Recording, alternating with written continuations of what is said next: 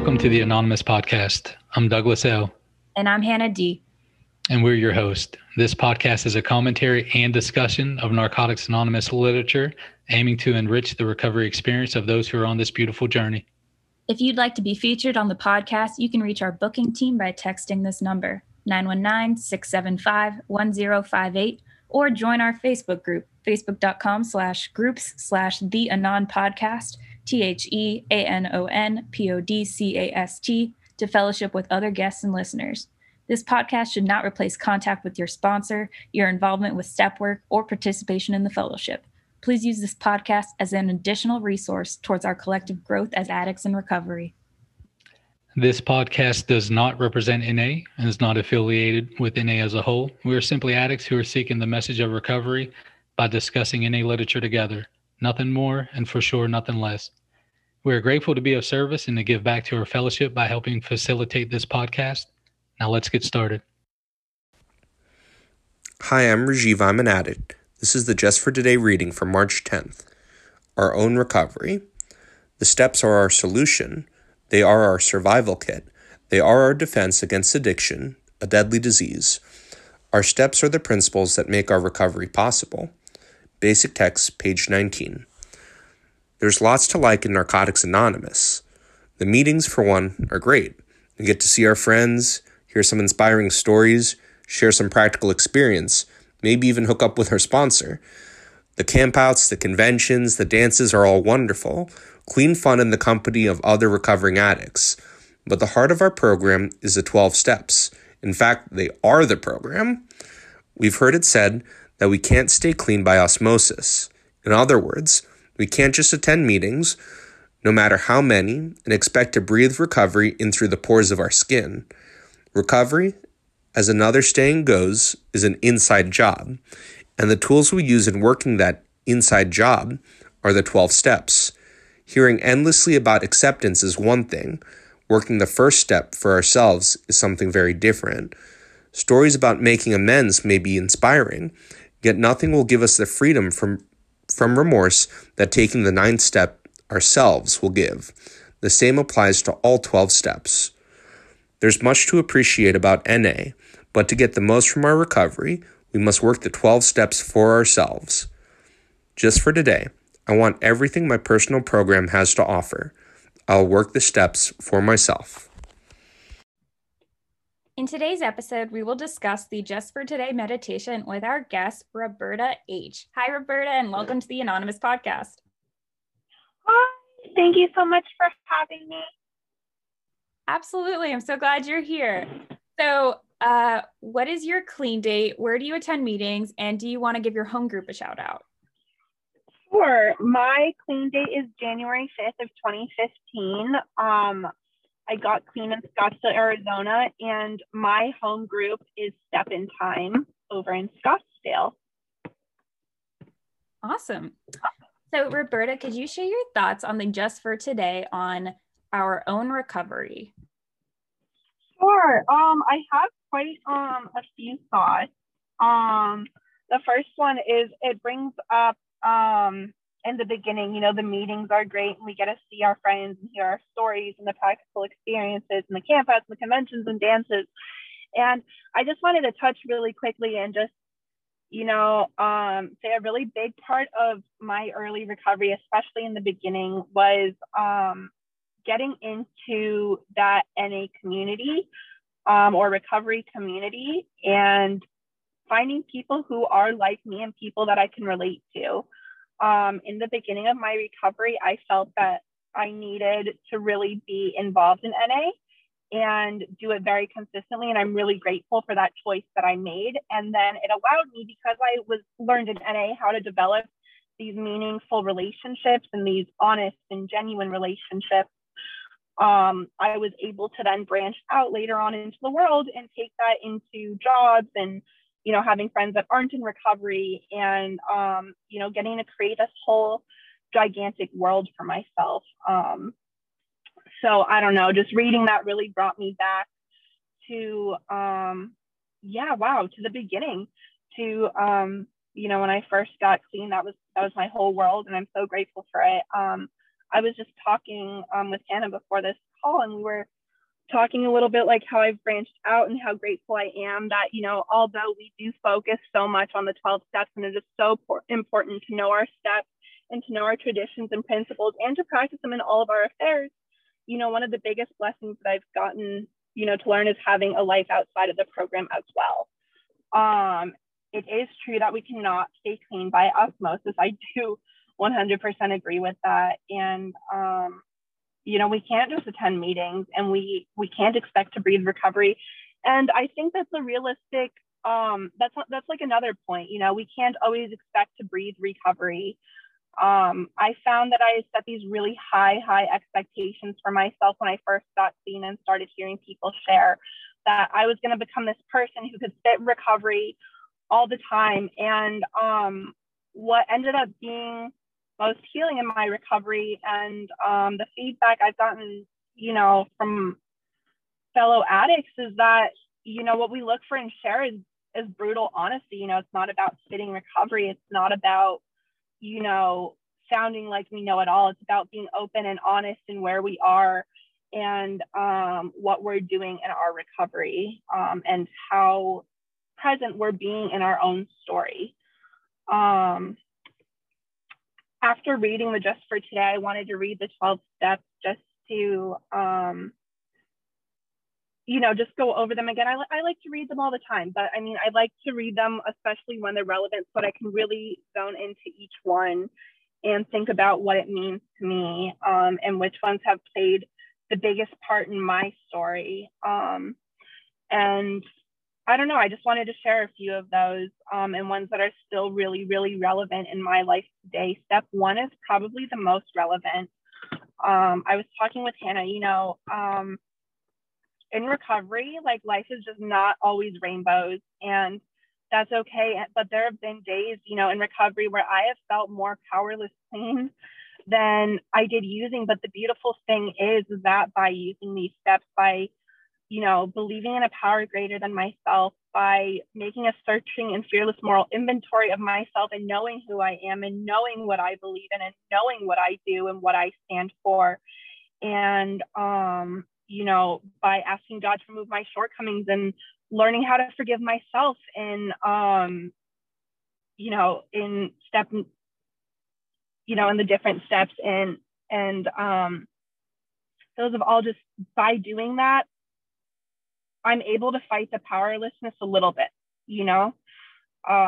it's easy when life doesn't go our way to feel like we have no control and that we're kind of sitting ducks and have nowhere to go and nothing to do and no way to get out of this.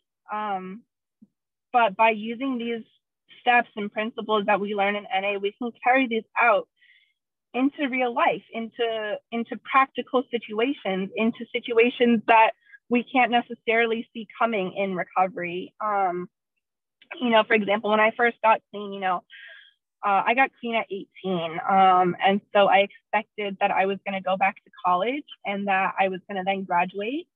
And at 22, I would be married. And at 24, I would have my first child. And at 26, I would own my first home. And, that's not how life went. I got clean and my father passed away.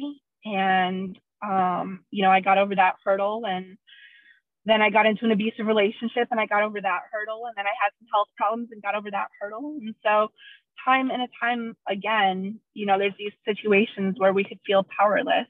But by practicing our steps and principles, we don't have to actually be powerless.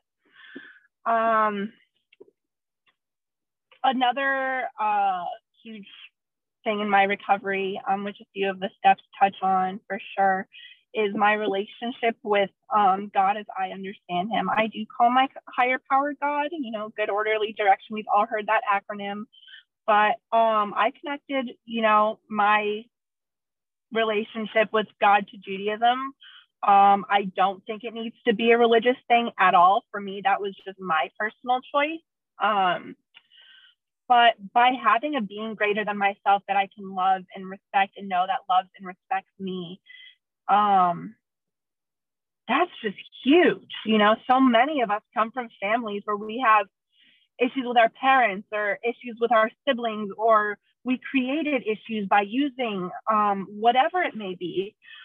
I mean, God is just there for us. And that, to me, the idea of someone or something being there for us is like unconditionally is just so comforting. And it also, I feel like it takes not some of the responsibility, but some of the burden off of me. When we turn our will and our lives over to the care of God as we understand him, we admit we are powerless over certain things, but that there might be someone who's not. And that it takes some of the, not the responsibility, but the burden off of us, that if things don't go our way and don't go to plan or to our plan, it doesn't mean things are wrong, and it doesn't mean things are not going to a plan. Our gods, have plans for all of us, and we may or may not know what that plan is. In my personal belief, I believe God has a plan for me. I believe it's not my place to know that plan. I have set those boundaries in my relationship, and that's something I'm okay with. And for me, it gives me a really great sense of peace, knowing that there's things I can't control, but by not being able to control things, that also means there are things that are not my fault. There are things that I have no control over that I didn't do wrong, but that just happened because they were supposed to happen. And to me, having a practical view that sometimes things happen that can benefit us, even though we may not see it immediately, that brings a great sense of healing to me. Having God remove defense, I worked through that step, I guess. By being ready for God to remove all these defects of character from my life. How do I want to say this? For me, it was almost a way of, I don't know, it helped me start the process of forgiving myself. In step 9, we make these amends wherever possible. But a lot of times we forget to make amends to ourselves. And I feel like that's the most important amend. During our using, we hurt ourselves spiritually, emotionally, physically. And we forget sometimes that we're worthy of love and respect, not just from others, but from ourselves. And I don't know, knowing that there's a God that loves me that much and is going to take away these shortcomings, it helps me kind of love myself. I guess the message that I take from that is that somebody loves me unconditionally, number one, and number two, that I am not a lost cause, that I am a good person that may have some poor qualities, but those poor qualities are not permanent and they're not a death sentence. And it reminds me that there is always a chance for growth. There is always a chance for redemption. There is always a chance to start new. And I think that that's a really, really valuable thing. Let me see if there was anything else I want to touch on. The last line of the Just for Today, I want everything my personal program has to offer. I work the steps for myself. I think that, again, is a really, really powerful line. I think a lot of times in recovery, we see people and how they work their program. And although that is wonderful to watch how people work their program, I think it's really, really important to be honest with yourself and with your sponsor and find how to make the program doable to work for you. I think not everybody recovers in the same way. And I think that everyone is very, very different. And although there are certain consistencies, like 12 steps, yes, do work for everybody. And community does work for everybody. Some people feel the need to do a meeting every day while others do not. Some people feel the need, some people like their entire life to be recovery centered, and others prefer to have recovery just be a huge part of it. And I don't know, I don't mean to make it sound like I discourage going to meetings. That's absolutely not the point. My point is, my point is that everyone recovers differently, and to be kind to yourself and not judge your program based on other people. And I hope that other people won't judge other members based on how they see members working their program from the outside looking in. That I guess is my biggest thing. I unfortunately see a lot of people who do step away from NA because they feel judgment of how they work in their program. And, I think NA is so valuable, and that it should be accessible to everybody, and everybody should feel comfortable no matter where they're at in their process, no matter how they choose to recover, as long as they're recovering, or even if they're not recovering, all addicts, deserve to be loved somewhere. And NA is that place. So I'm really grateful for being here. I'm grateful to Hannah for asking me to speak, and I'm grateful to be clean today. Thank you so much. Thank you, Roberta. Amazing stuff. And so we have one question we ask our guests before we wrap up today. And that is, if you could talk to Roberta with 1 day clean or 1 week clean, what would you tell her today? What would you want her to know? Oh my gosh, that's such a crazy question. I would want myself to know that I am so much stronger than I think, that the spirit of human resiliency can overcome anything. There have been, time after time after time since I've gotten clean, I've just gone through moments sometimes where I just do not think I can make it through alive, let alone clean. And it's just like every time without fail, I do. I pray on it, and I reach out to my support network, and I use the steps, and I use the toolbox that was given to me by NA. And I just know that whatever it is, I can make it through, even though it might not feel like it. Thank you all again for spending your time with us today on the Anonymous Podcast. We encourage you all to focus on that magic 6-letter word, others, as we go out into the world. Until next time, we are your hosts, Hannah D. And Douglas L. Namaste, and God bless.